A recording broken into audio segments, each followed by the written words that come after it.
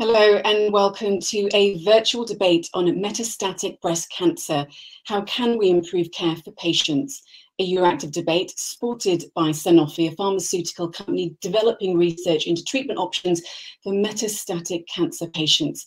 I'm Zaidi and I'll be your host for this important discussion over the next hour and 15 minutes. A big thank you to everyone who is, of course, joining us online. It's great to have you with us. And if you would like to put in a question or a comment to any one of our panelists, don't forget to send it into our chat page. And I'll pick out some of your questions later on in the programme, so do get involved. So today, we're going to be discussing an issue that, well, let's be honest, for many women in particular, it's something that's going to feel deeply personal on many different layers and levels. Breast cancer is the most commonly diagnosed cancer. In 2020, it accounted for over 13% of all cancer diagnoses. Metastatic cancer is something even worse. Also known as stage 4, advanced breast cancer and secondary breast cancer. It's when the cancer has spread or metastasized from its origin in the breast to other parts of the body. So sadly, the brain, the liver, the lungs, and the bones. Now, approximately 5 to 10% of breast cancers are metastatic at diagnosis, and even when they're not, estimates suggest that 20 to 30% of women diagnosed with early breast cancer will eventually progress to metastatic disease. Now, these stats that I have read out, well, they do make for grim viewing, and while there is no cure today, there are better treatments out there that can lead to a better quality of life and extend life expectancy. But more, of course, needs to be done in terms of care and understanding metastatic breast cancer, and also to improve the general level of care that is available across the bloc, which is at this point very varied. Now, the EU Commission has unveiled its Beating Back Cancer Action Plan, which is going through the legislative process. It's currently at the European Parliament. But the big question is whether the European Union itself and its member states individually, are they up to this task? Well, let's ask our panelists. Joining today's debate on metastatic cancer, how we can improve care for patients, are Stefan Schreck, Advisor for Stakeholder Relations at the European Commission's DG Sante. We also have Dr. Bettina Ryle, a board member at the Mission Board for Cancer at the European Commission. We also have Dr. Fatima Cardoso, Director at the Breast Unit of the Champollion Clinical Medical Center and President of the Breast Cancer ABC Global Alliance. We also have Tanja Spanik, President at the non-profit Europa Donna, the European Breast Cancer Coalition. So a big welcome, of course, to all of you. And no doubt everyone listening is going to be extremely interested to hear what you all have to say. And no doubt everyone's going to be learning quite a bit today. Right, well, to understand who our panelists are, what they do, and what they advocate for, I'm now going to give the floor to them for 5 minutes each. Starting with Stefan Schreck, Advisor for Stakeholder Relations at DG Sante at the European Commission. You have 5 minutes. Yes, thank you very much, Mariam. And I wanted to start with a definition of what it is. You said it already. It's a cancer that originated in the breast and spread to other parts of the body. I would like to start with what we know about how frequent it is. Actually, we know a lot about breast cancer in general. There's the European Cancer Information System, which is run by the Joint Research Center. But that does not have data about metastatic breast cancer published, and that's because not all of the cancer registries across the European Union record also progression of tumors. So usually they do not have information about prevalent metastatic cancers. And that's already a problem. But we know about breast cancer indeed. According to the latest data, breast cancer is indeed the most diagnosed tumor among all cancer types and the first cause of cancer death among women with, in 2020, more than 355,000 new cases and 91,500 new deaths. So therefore, we can say that 1 out of 11 women, all ages considered, is estimated to develop breast cancer at some point in her life. It is estimated that breast cancer accounts for 13.3% of all new cancer cases diagnosed in EU's 27 countries. And this makes it the most frequent occurring cancer, accounting for 28.7% of all new cancers in women. Incidence trends are mainly increasing. Multiple factors explain these changes, including reproductive factors, obesity, physical inactivity, but also increased screening coverage.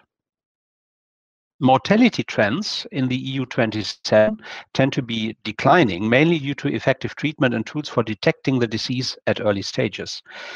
The 5-year survival of breast cancer patients diagnosed in 2000 to 2007 is highest in Northern and Western Europe and lowest in Eastern Europe, with differences which can in part be explained by varying levels of healthcare expenditure and resulting quality of diagnosis and treatment across the European Union. The Quality Assurance Scheme run by the Joint Research Center as part of the Commission initiative on breast cancer, specific requirements related to the treatment.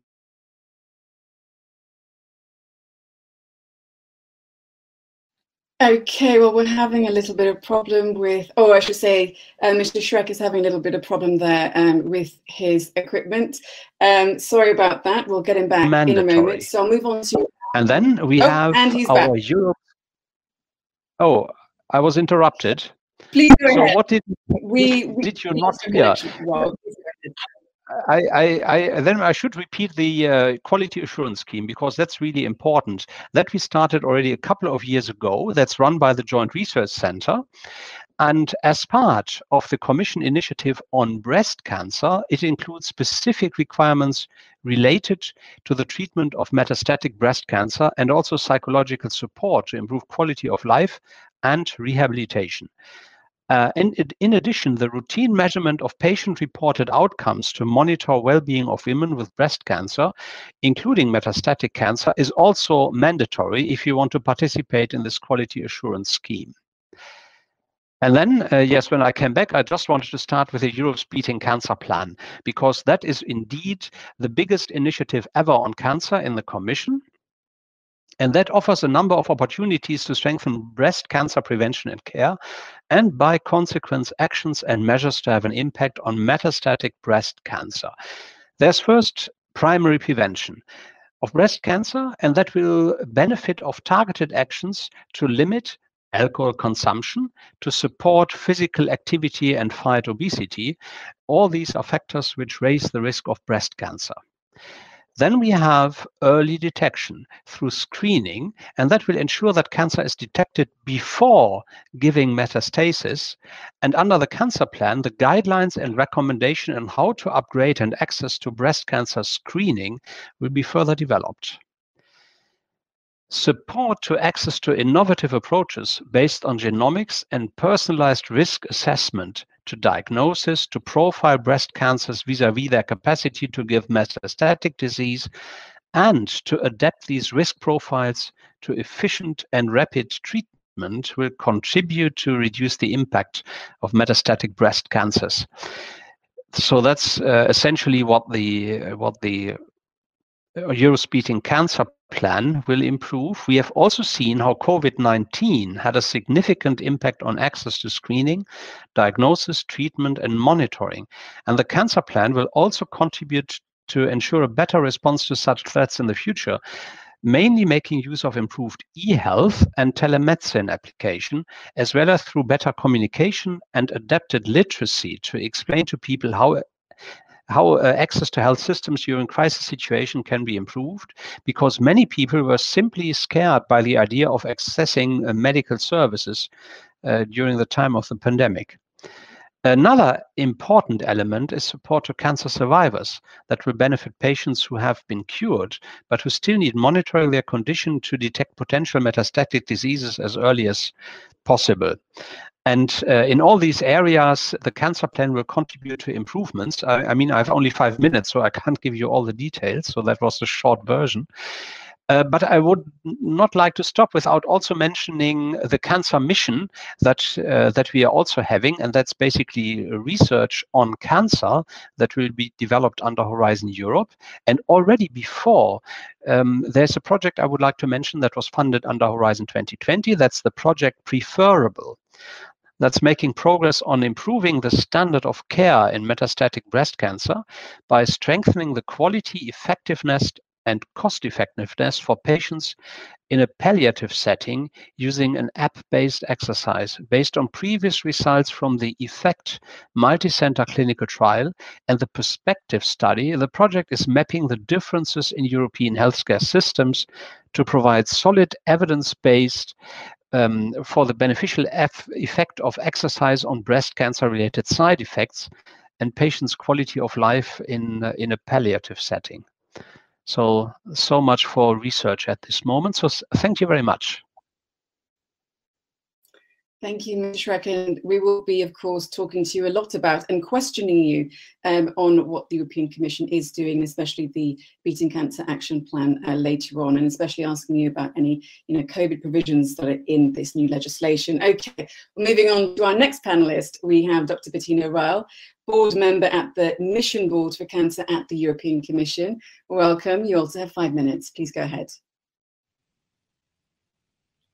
Thank you very much for the kind introduction. So it is a pleasure to be here and share a little bit now the complementary version of what you have just heard from the health side, namely on the research side. So I have been a member of the Cancer Mission Board for now nearly 2 years, and I thought I'd give a little bit of a context about how these missions came to be, because I believe this is very pertinent to the topic discussed today. So the missions were a reaction to an evaluation of the previous funding program of the European Union, namely Horizon 2020, in which some criticisms that were raised were that the value of research and innovation to society was not perceived as clear by our societies, and that citizens did not feel a personal connection involved in them.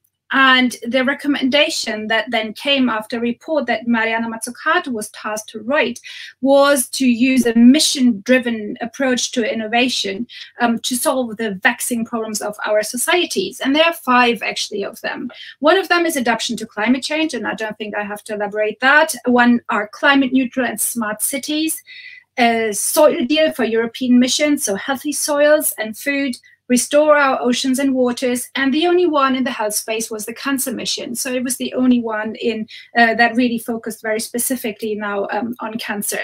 So for a bit of background, I am a physician by training. I've studied medicine in Germany and France, and have done a PhD in biomedical sciences in the UK. And I have actually worked on heterogeneity in the sense more than was about building. So I worked on what used to be called embryology.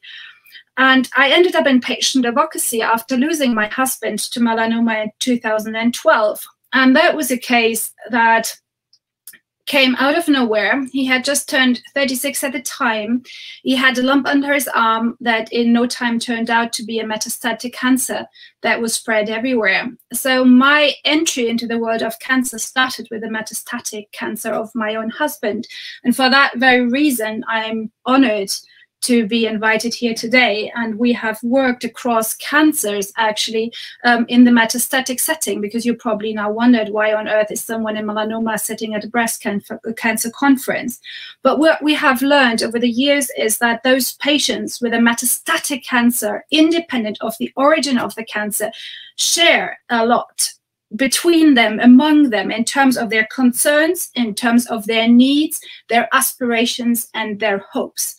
For those of you who have followed the discussion around the cancer mission in the past, and actually the run-up to the mission, there was a lot of talk about prevention and how 40% of all cancers are preventable if we actually finally get our act together.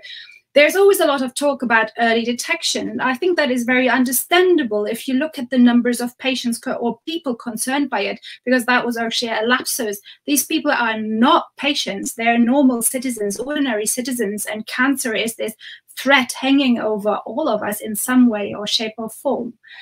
However, we should never ever forget, however successful we will ever be at prevention, however sophisticated we will be in early detection and follow-up, there will always be a few unfortunate, unlucky ones who will not be captured and caught and protected by that. Unfortunately, some will always progress through these stages, and we will always have patients in a metastatic setting, be it breast cancer or else, who desperately need our care. It is, especially in breast cancer, this is also a typical cancer affecting young patients. These are women who are planning a family in the middle of their lives, who are suddenly facing a devastating diagnosis and are facing their mortality at an age where everyone else is planning families. That was very similar to ours. My daughters were 2 and 4 at the time when their father was just before we moved here to Sweden, and there was actually 3 and 5 when he was diagnosed, and 5 and 6 when he died. So it is like, it was very, very, they were small, we're the only ones. And that's a story we find again and again and again in the metastatic setting. These people deserve our support, and they deserve a different approach to how we think about cancer, because we might all wish that we will not be affected, and we might place our hopes into healthy food, enough exercise, controlling obesity, and that we all have to do in any case.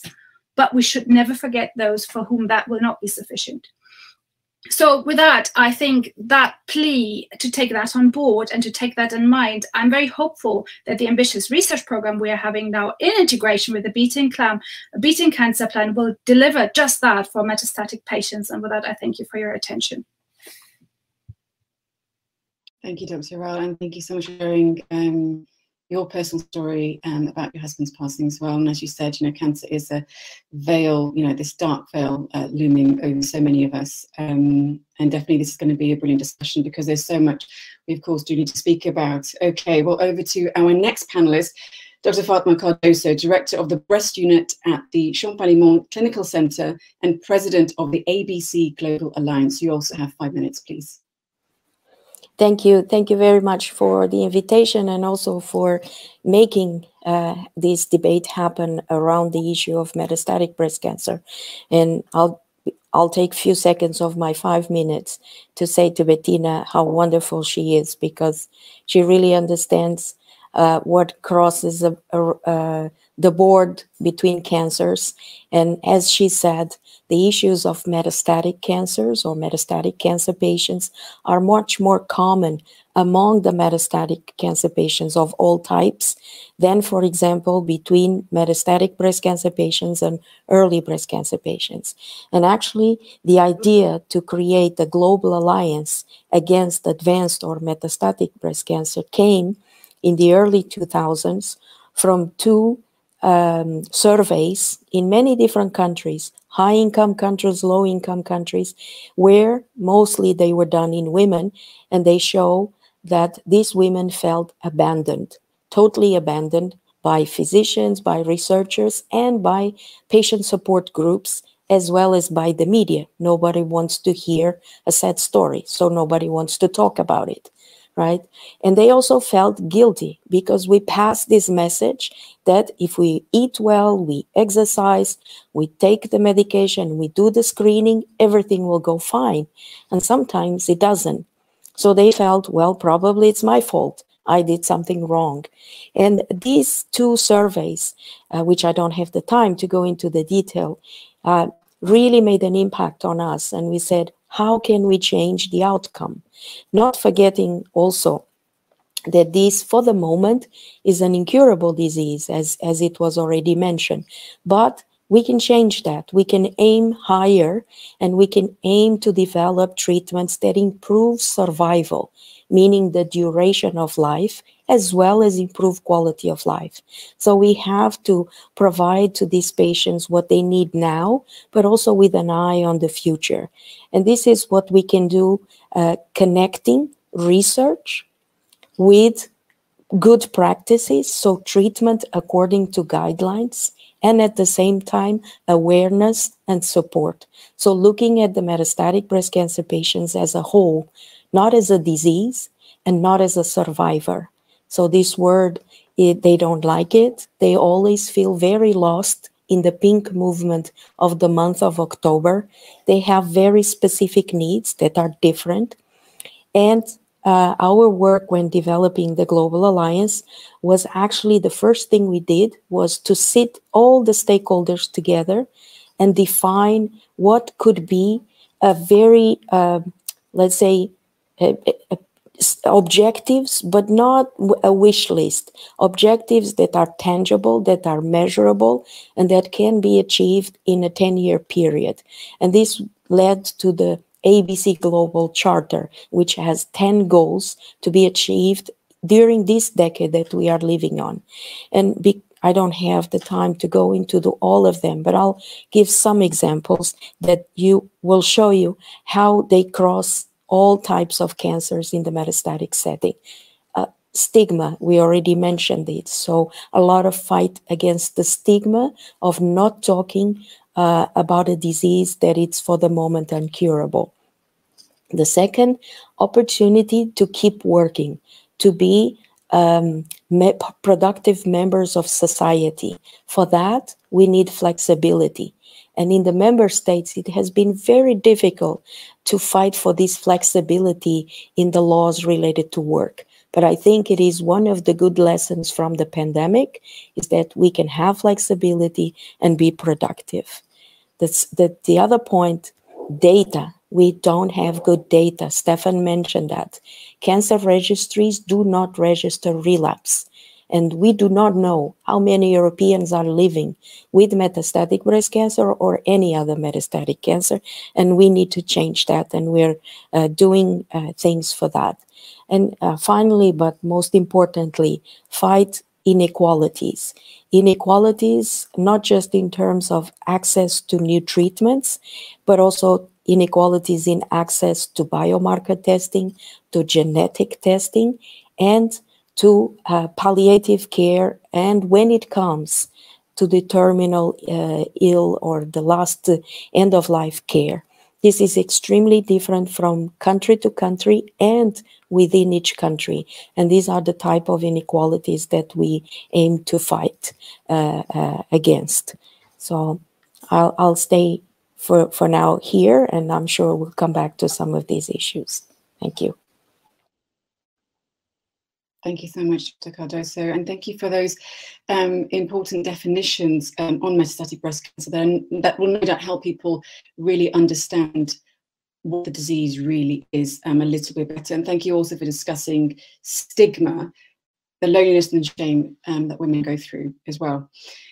Finally, to our last panelist, but it is Tanja Spanik, the president at the non-profit Europa Donna, the European Breast Cancer Coalition. Welcome, and you also have 5 minutes. Please go ahead.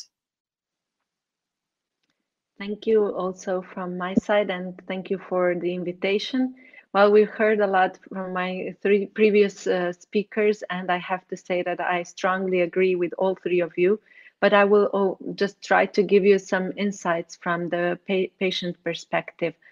So facing the diagnosis of metastatic breast cancer is something that every single person is facing in their own way, but we can see great similarities. Through the treatment, as already Fatima mentioned, how different accesses there are, patients are receiving also different drugs, and many of them have severe side effects. So they also very often emphasize that quality of life is very important for them, and sometimes even more than progression-free survival or overall survivor, where we see a very important point in psychosocial support, which is very, very neglected in this procedure, and many patients don't have access to it. For all patients in breast cancer, that means also including metastatic patients, we really must not exclude them from these settings. Receiving optimal care is very crucial, and they should be treated in multidisciplinary team and have access to all kinds of different healthcare experts. Besides access to the optimal treatment, patients should be well informed and educated on their particular stage of disease and current treatment, because only well-informed and educated patients can be equally involved in their treatment choices, in the leading to improvement of the patient, and that's leading to the improvement of treatment outcomes. Patient education can be also achieved by good communication between patient and her team, his team, treatment doctor's team. And of course, patients should have access to all information about the treatment in lay language. They have to understand it, and doctors should explain to them in really simple terms. So metastatic setting of the disease is a very, as already Bettina mentioned, it's very similar, more in different cancer types. And they can find a very lot of similarities, but not just the treatment options. There are also open questions and unclear situations, particularly in terms of expectations and new treatments and how to improve their lives during the treatment. A very common concern when they are starting new treatment is that they really don't want to suffer any treatment or cancer-related effects. So for every new line of the treatment, patients expect the disease progression to stop, but not really at all costs. Again, I would like to point out how metastatic breast cancer patients really emphasizes that quality of life is important to them.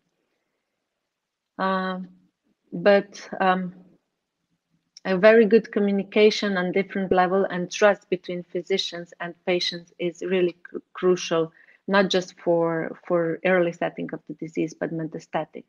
And since they are also facing a lot of uncertainty and anxiety, emotional burden, they are also facing a lot of stigma regarding their disease and what they should expect of their disease. They don't want to talk about end of life. They are also put on the side of the society. Fatima mentioned work activities. They should have access to work and of course to all other services. I will stop at this point. Thank you so much, Ms. Stanek. And one thing I noticed, I picked up on what you were saying there. You said the phrase, you know, patients should have access. You know, hopefully one day they will have access to all the things that you were advocating there for. So thank you to all of our panelists for your opening statements and advocating. You know, our viewers too, I still don't see any questions from you. So, you know, please, this is a really important discussion. So please do put in your comments and your questions to our panelists, and I will be selecting some of those a little bit later on in the program. So do get involved. Okay, well, moving on to the debate itself. And I'm going to start with a general question for all of the panelists, and I'll start with Mr. Schreck first, and we'll go through all of you. Just a quick one. You can hopefully not say yes or no, but just a quick reply. Is there enough information, public information and knowledge on what metastatic breast cancer is? Or if I widen this a little bit more, do you think the public at large really understand what metastatic cancer is? Mr. Schreck? Yeah, we know that probably not enough people know that. We have quite some experience in trying at European level to have better health information and health literacy in general. And from that, we know that this is a really very complicated approach, at least if you do it at European level. So I don't think that there is enough information about this in the population. And then Ms. Riles, so why is there this lack of information to the general population, as Mr. Schreck pointed out there? I'm actually not sure that people don't understand what metastatic cancer is. The fear that cancer causes is that we know that it kills people, and metastatic is usually the step before it kills you. I think what is missing, however, is an understanding of the differences between the different stages. That an early cancer, like a cancer you catch early, behaves very differently than a metastatic one. So I think what people, and we see this at least in our own network, is that people don't understand the differentiation and that your prognosis looks very different depending on the stage you are.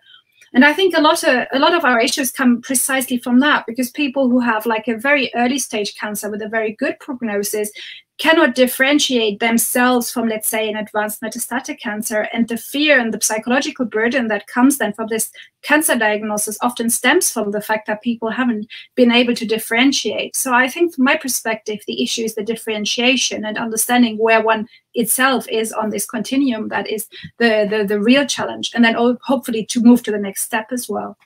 it gets all lumped together. The discussion gets very fluffy and very fearful without the need to be so. Okay, and Dr. Cardoso, fluffy and fearful, or do you, as you were saying a bit earlier on in your opening statement, is it a case of lack of data perhaps as well? Well, I agree with Bettina. I think people understand that there are different stages of cancer, but they don't actually understand the difference.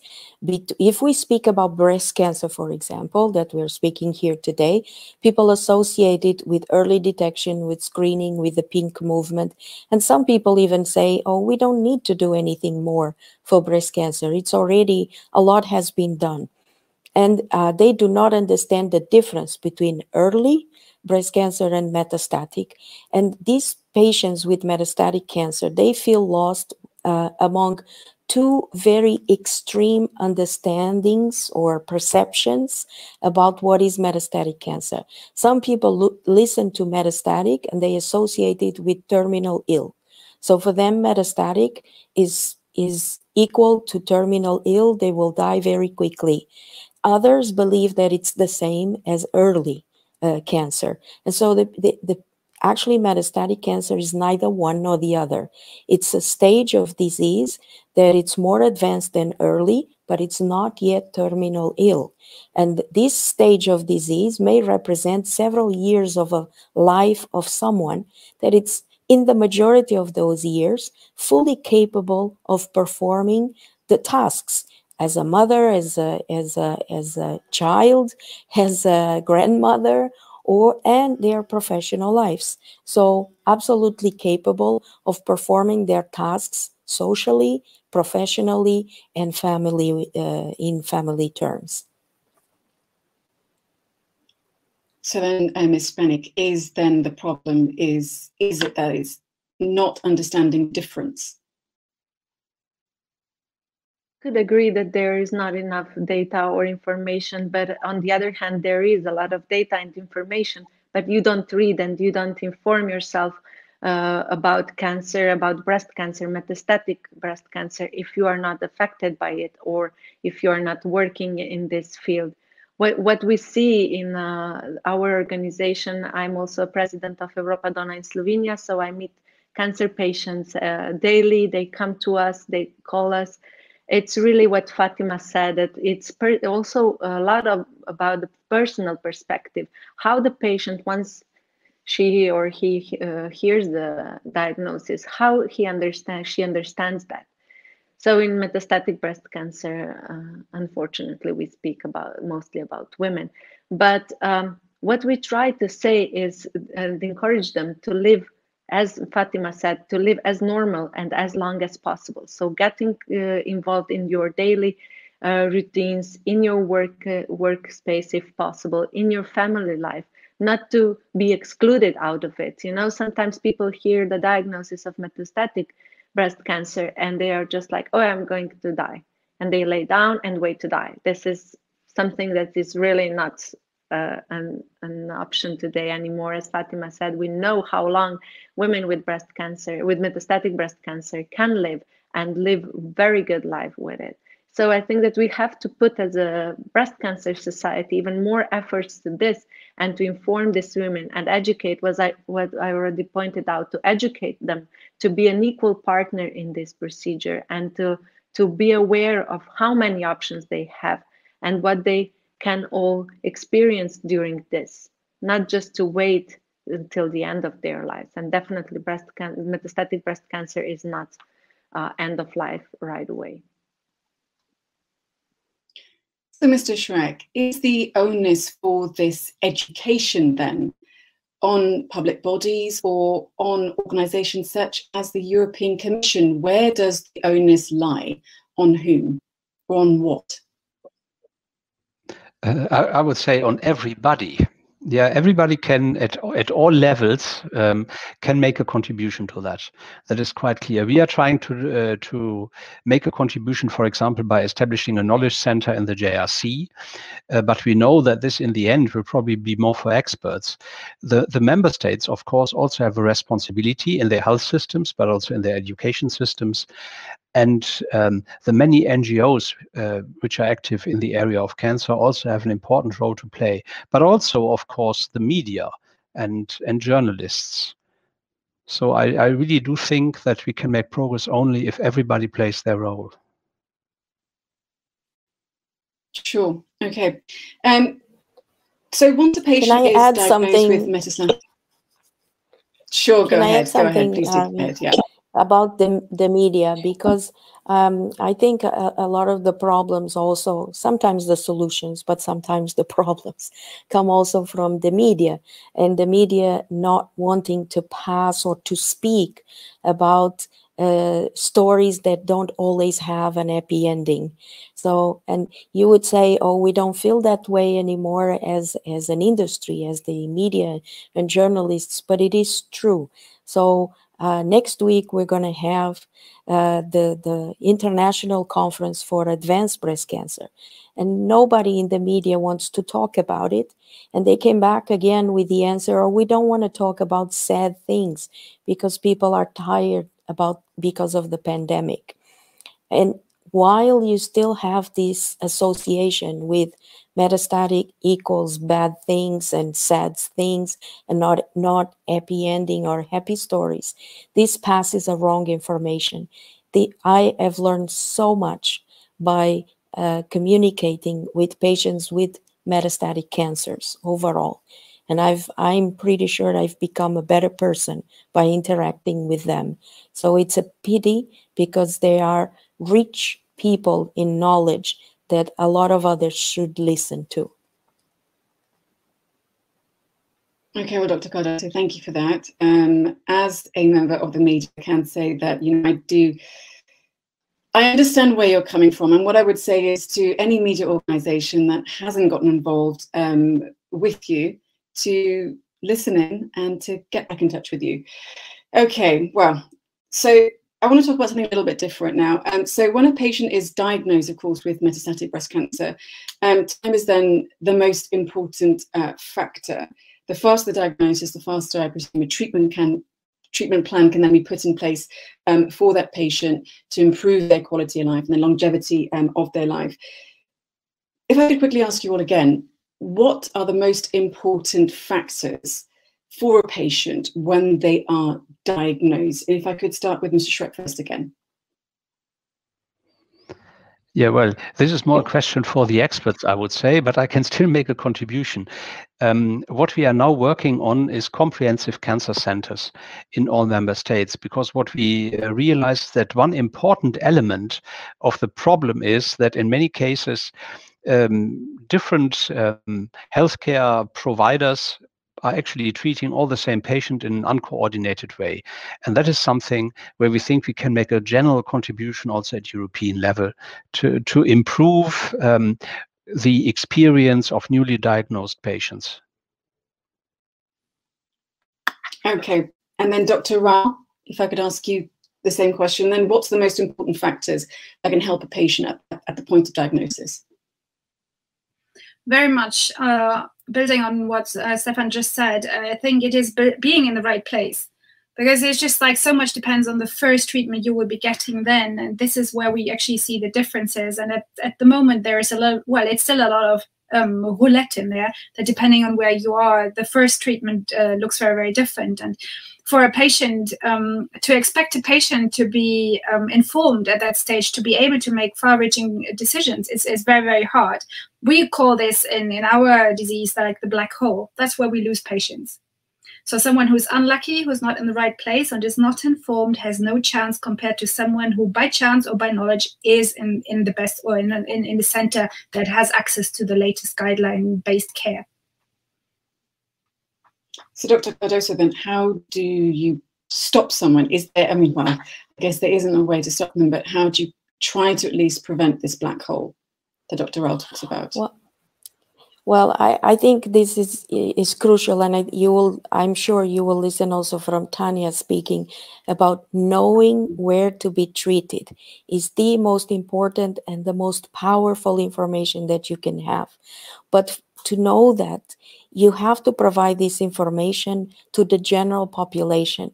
You need to think about these things and say, okay, if I have this cancer, or if I have cancer, where do I go in my country, in my city? Try to know this, because eventually, and I don't want to scare anyone, but at this time, 1 out of 3 to 1 out of 2 Europeans will have at least one cancer during their lifetime. And so, and it's not meaning, and not saying that they will die of that cancer, but they will have that cancer. And to be able to not be in that black hole that Bettina spoke about, you need to know in advance where to be treated. And you should look for a multidisciplinary team specialized and dedicated to the treatment of a cancer.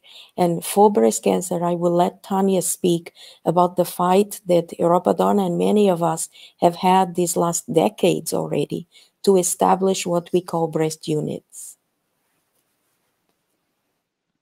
Ms. Spanik, and if you'd like to Yes, go ahead, please. yes, I always say that Fatima is also one of the biggest patient advocates, especially for metastatic breast cancer patients. And I'm really happy that she's helping us and supporting us in this work.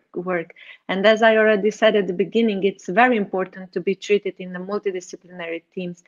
And as Fatima said, in breast units. What does that mean? That a woman has access to all different healthcare experts in same institution, and they are talking about her case with her, discussing the treatment options. That is why it's very important. Where do you go when you are diagnosed?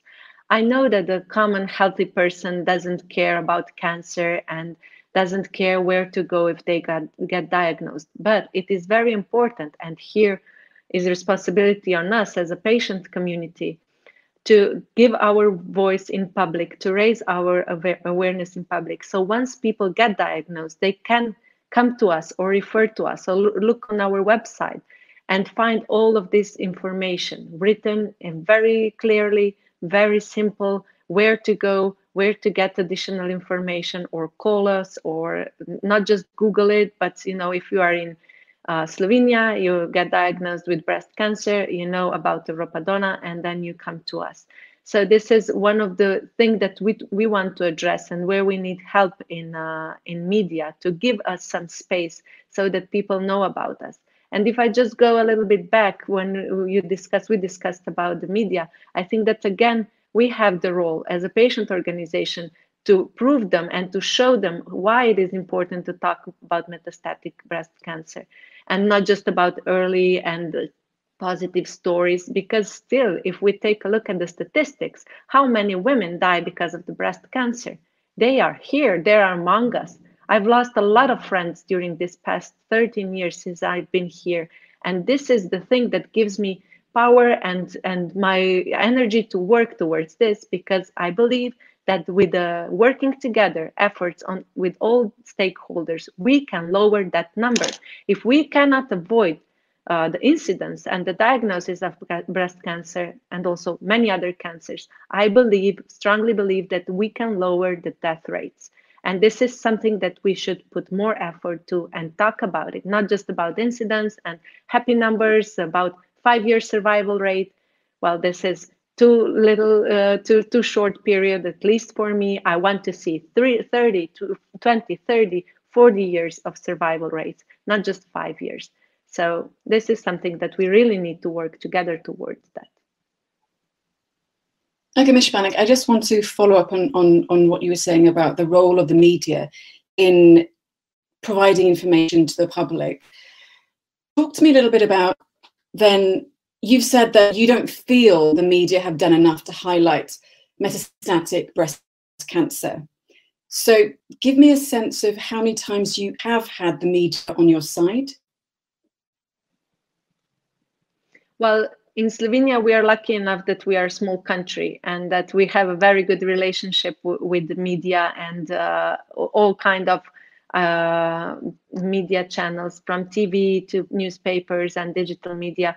But what I can see in other countries, they don't have this luck. So we try to empower them and educate our patient advocates across 47 member countries, as we have in Europa Donna, to do the same, to go to the media, to present their case, and to ask them to help them, to raise this voice and to show people what is the importance. We try in Slovenia to talk about metastatic breast cancer throughout the whole October, not just about positive, happy things, go to screening and do self-exam, but also about the high number in death rates. Unfortunately, in Slovenia, we have a very bad numbers. More than one woman die in Slovenia every day because of breast cancer. And I think that this is very important, not to avoid this topic, but to present it and to present to people in very clear language and to see how important this is. Okay, well, thank you so much for raising that issue. As you say, you know, the news itself, it isn't, you know, it can be quite negative sometimes, but you're right, if the role of the media needs to be heightened, then if you're watching, please do take an interest. Okay, well, let's talk about the treatment plan then for patients of metastatic breast cancer. No one treatment plan fits all. Obviously, caregivers need to find the best approach for the patient in question. So talk me through precision medicine or personalized therapy, and I'll direct this to Dr. Ryle, please. So, well, it's a topic very close to my heart. As I said, I started out in the advanced setting, and I think we always come to a point where tumors do no longer respond to any type of available treatment. And then one option that these patients still have is to enter a personalized or precision medicine program, should that exist, where tumors get analyzed for actionable mutations and then become a therapy that is just fit for them, or is just supposed to work for them. For patients, that is often the last resort if there are no clinical trials available. I classify this, and I know that some people don't like the term, I think of it as experimental medicine, because we do not have any guidelines, we don't have any prior evidence, we just have something, well, not any evidence, but weak evidence to go on. And as a patient, at the time, it is a leap of faith, because you often know that the alternative is death. So people in this situation are willing to take risk, but that of course does not give anyone else the right to take it lightly, or not to pay due diligence and not to make more efforts into solving this issue. So I think it is one of these spaces where the integration of research and healthcare is really, really becoming important. And that's why I, as a patient advocate, especially on the Cancer Mission Board, must say that this was probably the single most positive experience in the last 2 years, to see the integration and the collaboration and tighter kind of structures between DG Sante, so the health part, and DG Research, so the research part within the European Commission. And also this is now filtering down also onto country levels, because I kind of naively thought, even being trained as a medic and as a researcher, that it would be obvious that in cancer everyone was working together between the healthcare system and the research. And I was, for example, that was not too recent. Actually, it was quite recently, that was not like too long ago, to learn that often if you have a patient in a single hospital and you take a tumor out and analyze it in the research setting, you're unable to integrate the data and the learnings from the research setting with the standard healthcare data, though it is the same patient in the same university hospital usually. I think that's unacceptable. So for us, those patients out of options, we need access to experimental medicine with a proper research setting, and it has to be accessible, broad and fast, and for many patients as we can possibly make this happen. So that for me is a very important piece in there. And of course, personalized medicine or precision medicine is a piece in there. It's not the only one, but it's an important piece. So that's something, as a topic I'm particularly passionate about. And I think we have to get our research concepts sharpened in this area, because we're still fishing for single mutations. And I think that's not the way to think about the problems. It's a problem of complexity. So this will require collaboration, not just with like physicians, but also molecular biologists, with people who understand complexity, people who can model the complexity. So it is a challenge already just on the research side alone. I could talk about this this for a whole day, so I'm stopping here. But I do believe that is a piece of hope for patients in the advanced setting. And Dr. Cardoso, then, your thoughts then on precision medicine and personalized therapy? So, as Bettina said, it is one piece. It's not the only piece. In particular for breast cancer, the whole genome sequencing of the tumor and the look for actionable mutations, in general, it has not provided as much advances as we had hoped. But what it has provided was a better understanding of the biology of breast cancer and a better understanding of which mutations, which alterations, sometimes not a mutation, are really driving some types of breast cancer. And then, based on that, develop what we call targeted therapy. So the therapy that is going to target these alterations that exist mostly in the breast cancer cells. If you develop targeted agents, and the more targeted, the better, you will be able, in theory, that's the goal, is to hit and kill the tumor cells with less side effects. So for a metastatic cancer, this provides the efficacy, but also the quality of life. So this balance between efficacy and toxicity, quantity and quality of life, which is so important and so delicate and difficult. This is what precision medicine or individualized medicine can help us. I think we're still a little bit further away, far away, let's say, from getting the application of individualized treatment in our normal clinical practice. But the more we talk, and Bettina is totally right, the more the researchers and the clinicians and the patients get together and talk and discuss, the faster we will get what is studied in the basic lab, the fastest it will reach the patient. And this is what we want. So I think we need to continue to do that, to join the different worlds. Now it's not only the basic research lab and the clinical setting, but it's also a lot of technological and including artificial intelligence tools that can help us gather the data all together and analyze it and have the answers to what we need that we cannot have with traditional clinical trials. Okay, well, thank you, Dr. Cardoso, and for talking about the pieces of the puzzle that, of course, are much needed for good patient care. Another part of the puzzle, legislation. So, Mr. Schreck, I'm going to come to you. Is the European Commission doing enough? Metastatic cancer is mentioned solely in the context of palliative care in Europe's Beating Cancer Action Plan, or isn't it? Well, first I should say that, of course, well, you probably never do enough, but what you have to take into account here is the role of the European Union in the area of healthcare, which is actually quite limited. There is a possibility, for example, to, of course, there are legal provisions for authorization of new pharmaceuticals. Yeah, so if there are new drugs targeting breast cancer, they would be authorized by EMA. And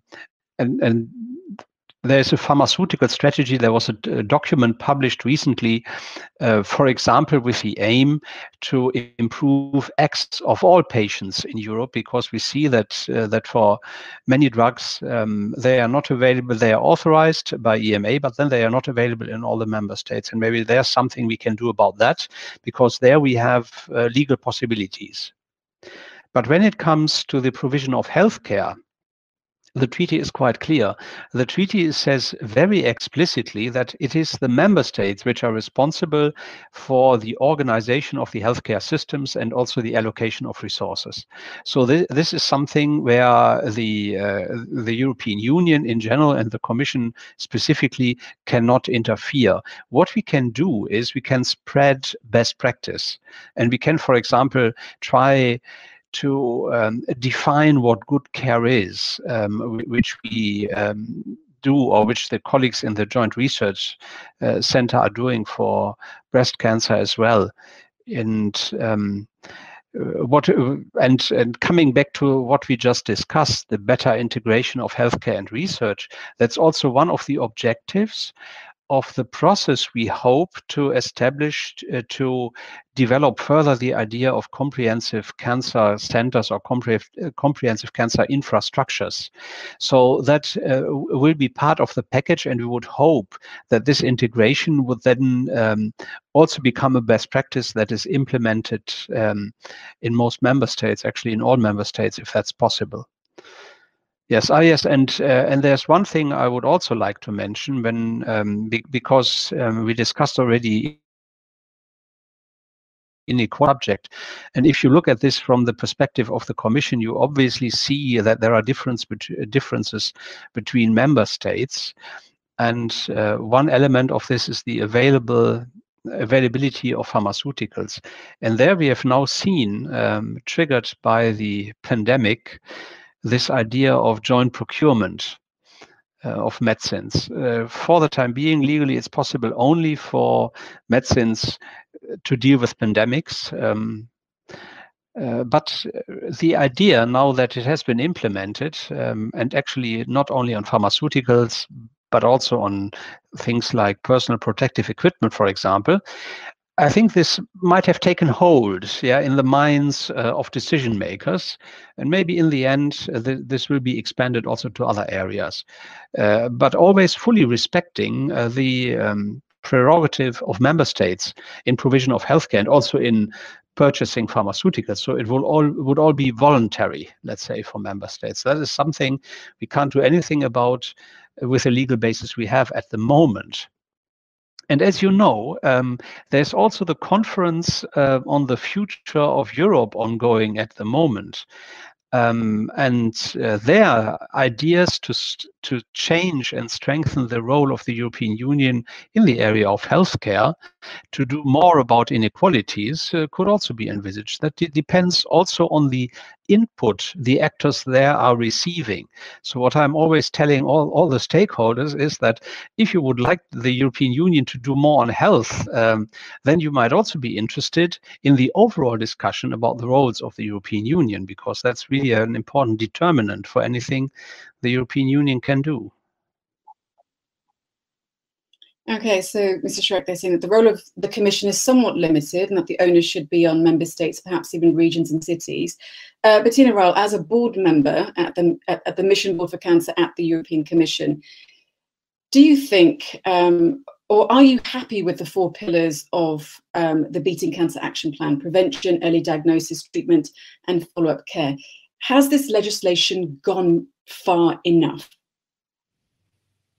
So first, the first thing to understand is that the Cancer Mission Board only has advisory function. So we have submitted suggestions. I do believe that having a systematic, I like systematic approaches in general, but if you think really through a cancer problem, you want to make sure that you're effective across the entire spectrum, because we cannot afford to fail in one of the areas. And I think that's one from the Cancer Mission Board, that's one of the learnings. You have to get it all right and not to have weak links in this chain. Because of course you would like to have as few patients as possible get to the metastatic stage, although fully understanding that there will always be some, but of course you want to lessen the pressure on this stage. So I think those 4 areas are already covering very well. So what I would like to see now, and this is something that is beyond the Cancer Mission Board, because now comes the next board, which will be the Implementation Board. I think one also has to systematically think about how do we get to this stage. So it often starts with a research setting, but as long as we just incentivize publications, we're never going to, no paper ever saved a patient.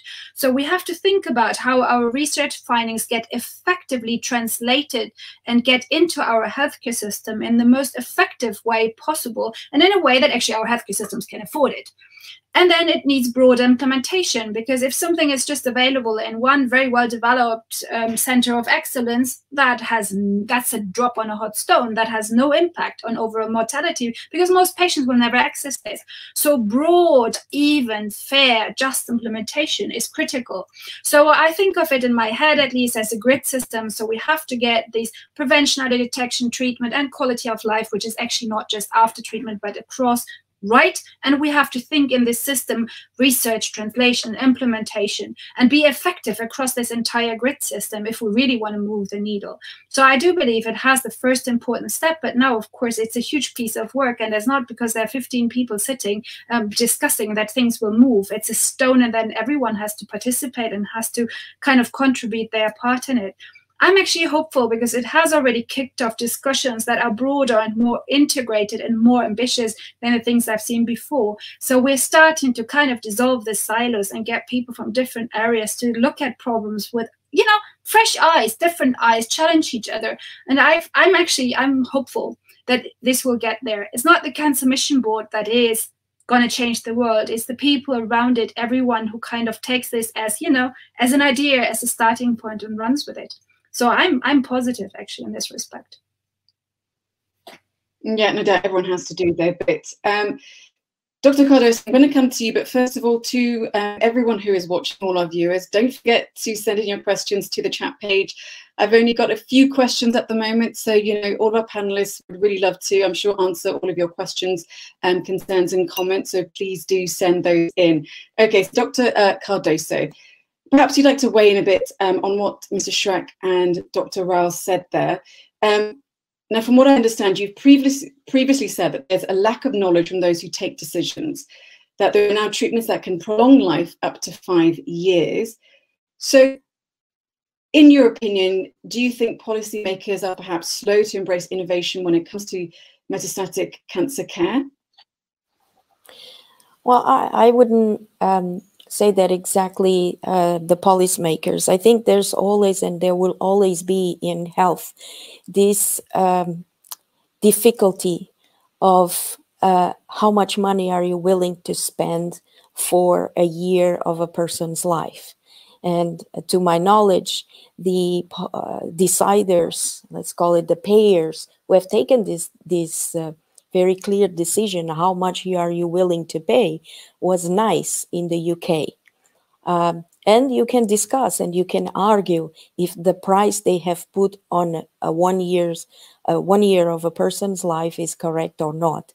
I think there will always be this very difficult equilibrium or balance between what is a person's life worthwhile and what are you willing to pay for that as a society. But I think the problem of accessibility is a very, very complex problem, and it has many areas where it can be tackled. I will start by saying that drugs for treating cancer should not be so expensive as they are. It is not possible for any health system to continue to have these exponential increases in prices. The second thing is that in all business, you are expected to pay more for an item that is better. But if you look at cancer treatment and for medicine in general, you actually sometimes pay more for a drug that gives a lower benefit than another one. That makes no sense. That is really makes no sense. There are also approvals, both by the European agency and the American agency, based on very, very limited benefits, mostly mathematical, statistical benefits shown in a clinical trial without truly being a clinically important benefit. So there are, what I'm trying to say is that there are many steps that can be improved. I would say that the regulators, the big regulators, the EMA and the FDA, should be gatekeepers, should not approve everything, but really should make a scrutiny on what is really clinically meaningful. And then you have already tools. There exist tools. The European Society of Medical Oncology has developed a tool. The American Society has developed another tool when you can score you can score a treatment in an objective way. And so if you are a payer in a country that doesn't have a lot of resources, you can go by priorities and make available those that truly give us the biggest benefit. And then if you are in a big country with a lot of resources, the example is always given by in Europe with Germany, then you can go and provide more and more options, because patients need several options of treatment. But you should not pay for one drug that is not important, not providing great benefit, and then do not have the resources to pay the ones that are the most important. So I think we as healthcare professionals should only prescribe according to guidelines. There are many studies showing that when you use the guidelines, you improve survival and you improve quality of life. What can the Commission does? I understand very well that sometimes the Commission's hands are tied, but the Commission is having, and I'm sure Stefan will talk about that, is starting to implement an accreditation system for breast services, for example. And I know they have to be voluntary, but you can find a way of rewarding those centers or those countries that will use it. You also made for that accreditation system, you went through the guidelines, you saw the guidelines that are of good quality, and you can increase the knowledge of all member states that those are the guidelines that should be followed and that should be implemented, that patients should be treated according to that. And I'm afraid that what was not done enough is to mention the specific needs of metastatic patients in Europe's Beating Cancer Plan. In, for example, the first draft of the Becker Committee, almost no mention to the metastatic cancer except on palliative care needs. So there's still a lot to be done at the Commission, at the Parliament, and then use that as a pressure for us to be able to do that on the member states level. Sorry, went a little bit over. No, Excited not at talking all. about it. So, Mr. Schreck, no, honestly, all of the comments are fantastic, and I hope that this debate, this discussion is something that all our viewers are really enjoying too. I know that myself, I'm learning so much from all of you, so thank you. Mr. Schreck, I will actually come to you just to come back to what Dr. Cardoso was saying there about this lack of mention, you could say, of metastatic breast cancer. But she also mentioned there the Commission's approach to breast services, and also perhaps you could also mention research and development, anything that's being legislated regarding that as well. Yes, maybe I should start with what Fatima was actually mentioning, the accreditation scheme for breast cancer, and that is indeed something that is a novel initiative, and indeed, while obviously we cannot impose this on anybody, we hope to start with that a process where it becomes normal to adhere to the standards which are developed there, and they have been developed very carefully with many independent experts in the field. So, depending on how this develops and how the uptake is, if you so wish, this could also be done in other areas. Now, the Beating Cancer Plan, indeed, might ultimately not be the perfect plan, but it is adopted as it is. However, that does not mean that the implementation cannot be changed. The colleagues are actually working on a roadmap which defines how the different foreseen actions of the cancer plan will be implemented. And for each of them, before they will be implemented, that implementation will be discussed with stakeholders. There's a special stakeholder contact group that is being established, and that will have the possibility to provide feedback on how it is implemented. So ultimately, I do think that even if you think that that metastatic breast cancer is not mentioned sufficiently in the Beating Cancer Plan, I'm sure it will be possible to shape the implementation of the plan in such a way that indeed, it is recognized in the implementation with the importance it has. I mean, the plan, we are very happy about the plan, but it's not the Bible. We are absolutely available all the time to learn from the stakeholders at any moment of the implementation. That's what I wanted to say. Okay, thank you so much. And no doubt, legislation isn't perfect. It involves everyone else to do their bit as well. Ms. Manik, I want to move away a little bit from policy and talk about your personal story, and it's something that you have made very public.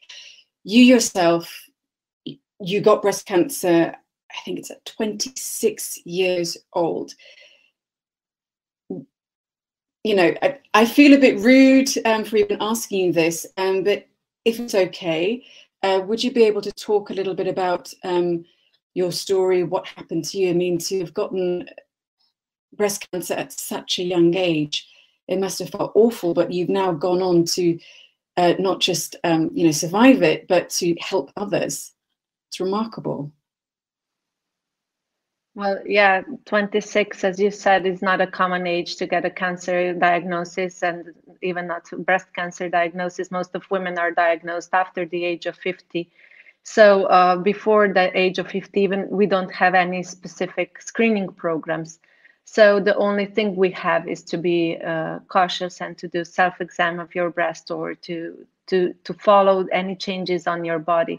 So I felt a lump in my breast, and I went to my doctor, and I was lucky enough that my doctor took me seriously, and then that we did all the diagnostic procedures. At the beginning, my lump wasn't not cancer, it was adenofibroma, but after a year, it became a cancer. And I was diagnosed with a locally advanced disease because my tumor was so big.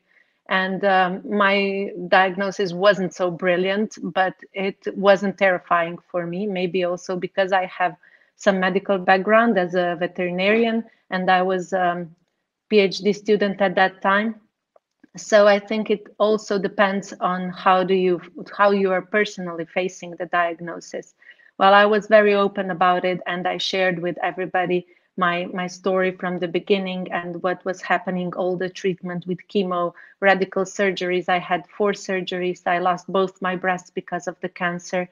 I'm again lucky enough that I have opportunity to do the reconstruction surgery, and I had 10 years of hormonal treatment after the surgeries and the radiation therapy. So it is a long way to walk through even early setting of the disease. So you can imagine how long the journey is for metastatic breast cancers patients. So why I decided to become a patient advocate and to share my story to help other women is because I saw how many difficulties are women facing during the treatment, with access to the treatment, and especially with living after the cancer diagnosis, and with cancer diagnosis.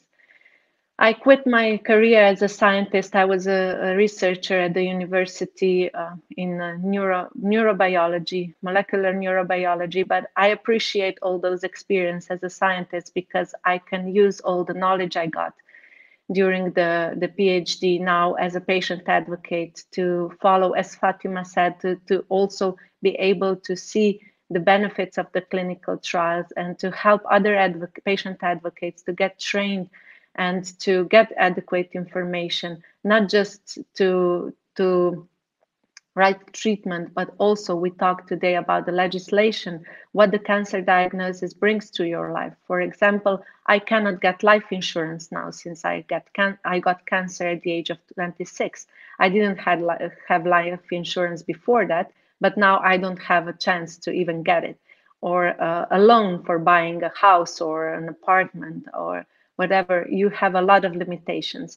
And in that perspective, we are also looking forward to European Beating Cancer Plan, because at least at that point, we will have a very comprehensive document and legislation to implement on the national levels. And that gives us even more power and more tool to advocate for this. We know how many inequalities are among EU member states, and you can imagine how big inequalities are beyond this border. As I mentioned, we have 47 member countries. That's way beyond the European Union. And we see all of these inequalities among Europe. I'm not even going to talk about other continents, how privileged we are that we live in Europe and that we have all of this, as Bettina already mentioned, personalized medicine. This is becoming almost the daily practice in some countries and in some hospitals, and it should be a daily practice in all cancer institutions, but we are far from that in the reality. Gosh, thank you so much, Ms. Spanik. I didn't really think about that, life insurance, owning your own home. And I think anyone who's watching, you know, this is really hard information to hear, but I'm sure that they will be happy to at least have that information. So thank you so much. We are slightly running out of time, so I'm going to read just a comment from one of our viewers, Yvonne. She says, many thanks for the inspirational speakers. Let's work together with the media for the power of the truth about cancer. So great comment there. Thank you, Yvonne. So I'm going to ask all of you just very, very quickly, just a few sentences perhaps on your final thoughts. Mr. Schreck, if you could go first. Yes, thank you very much. I think that was a really very interesting discussion also for me. I learned a couple of new things. I would say that with the new Europe's Beating Cancer plan, we have really a chance to also improve the outlook of people with metastatic breast cancer. But this will depend entirely on the contributions of all the stakeholders. So I would invite everybody to use the opportunities which exist to shape the implementation of that plan for the benefit of all patients with metastatic breast cancer. Thank you. Dr. Rowley, if you go next. To build on that, so if we look at advanced cancer, it's a highly complex problem, and we have now had promising treatments coming through in different shapes and form. If you look at immune therapy, if you look at personalized therapies, if you look at ATMPs, and there is more actually coming. So this will require for our systems to start thinking differently and to start shifting in ways that we've probably never done before. And that requires collaboration between very different stakeholder groups who haven't worked together before. So I think we have the potential, we're at the cusp of something that can really make a difference for patients with advanced disease in any cancer, and hopefully also other diseases. There's more than cancer out there, but it will require that we rethink how we operate in our healthcare systems. And so in the end, it's up to us to make that happen. Thank you so much, Dr. Cardoso. Well, I wanted to give our special thanks for the European Commission and the European Commissioner for Health for having been able to define and to deliver a Europe's Beating Cancer plan, the first European cancer plan during a pandemic. So even with all the burden of the pandemic, they were able not to forget cancer. And I think we are deeply grateful that this has happened. Now we just have to go into the details and work all together, collaborate, share experiences, and look for the best implementation plan in each individual country. And I really hope also that we can work together with WHO. WHO has a new breast cancer initiative, also for all the countries, but mostly for low middle income countries. And if we all work together and learn from our experiences, we will be able to change the lives of metastatic breast cancer patients and metastatic cancer patients all over the world. Thank you also for the opportunity to be here. No, thank you. And then lastly but not least, Dani Spanik, if you could give your final thoughts, please. Yes, well, first of all, I really would like to thank you that you invited us today here, that we can open a lot of questions and maybe give some answers and suggestions. We definitely gave our input for Europeans Beating Cancer plan, and we can also do this again, not just as Europadona, but with Transforming Breast Cancer together with those initiatives, and we are also collaborating with other European cancer organizations on this issue. And we believe that this document really can be a very good document and very good fundamental document for all member countries. And as Fatima said, develop this thing during the pandemic is another important topic, because we are well aware that we don't live just in COVID pandemic, but we have also a pandemic of cancer among in our society. And what would I wish is really to lower these numbers in not in incidence, which is almost impossible in breast cancer, but in death rates, and to cure metastatic breast cancer, not to, as Fatima said, that so far we can say that this is incurable disease, but that in near future we will be able to say that we can cure metastatic breast cancer. Thank you so much. And, you know, really, this has been such a fantastic, informative discussion. I'm so happy to have all of you as panelists, but sadly we are going to have to leave it there. So to Stefan Schreck, Bettina Rao, Fatima Cardoso, and Tanja Spanik, just thank you so much for being part of this discussion. And to everyone who is watching online, I really hope that what you have heard has informed your opinion better of what metastatic breast cancer is and how care for patients should be improved across the European Union. I'm Mariam Saidi, and you've been watching a EURAC debate sponsored by Sanofi. Take care and bye.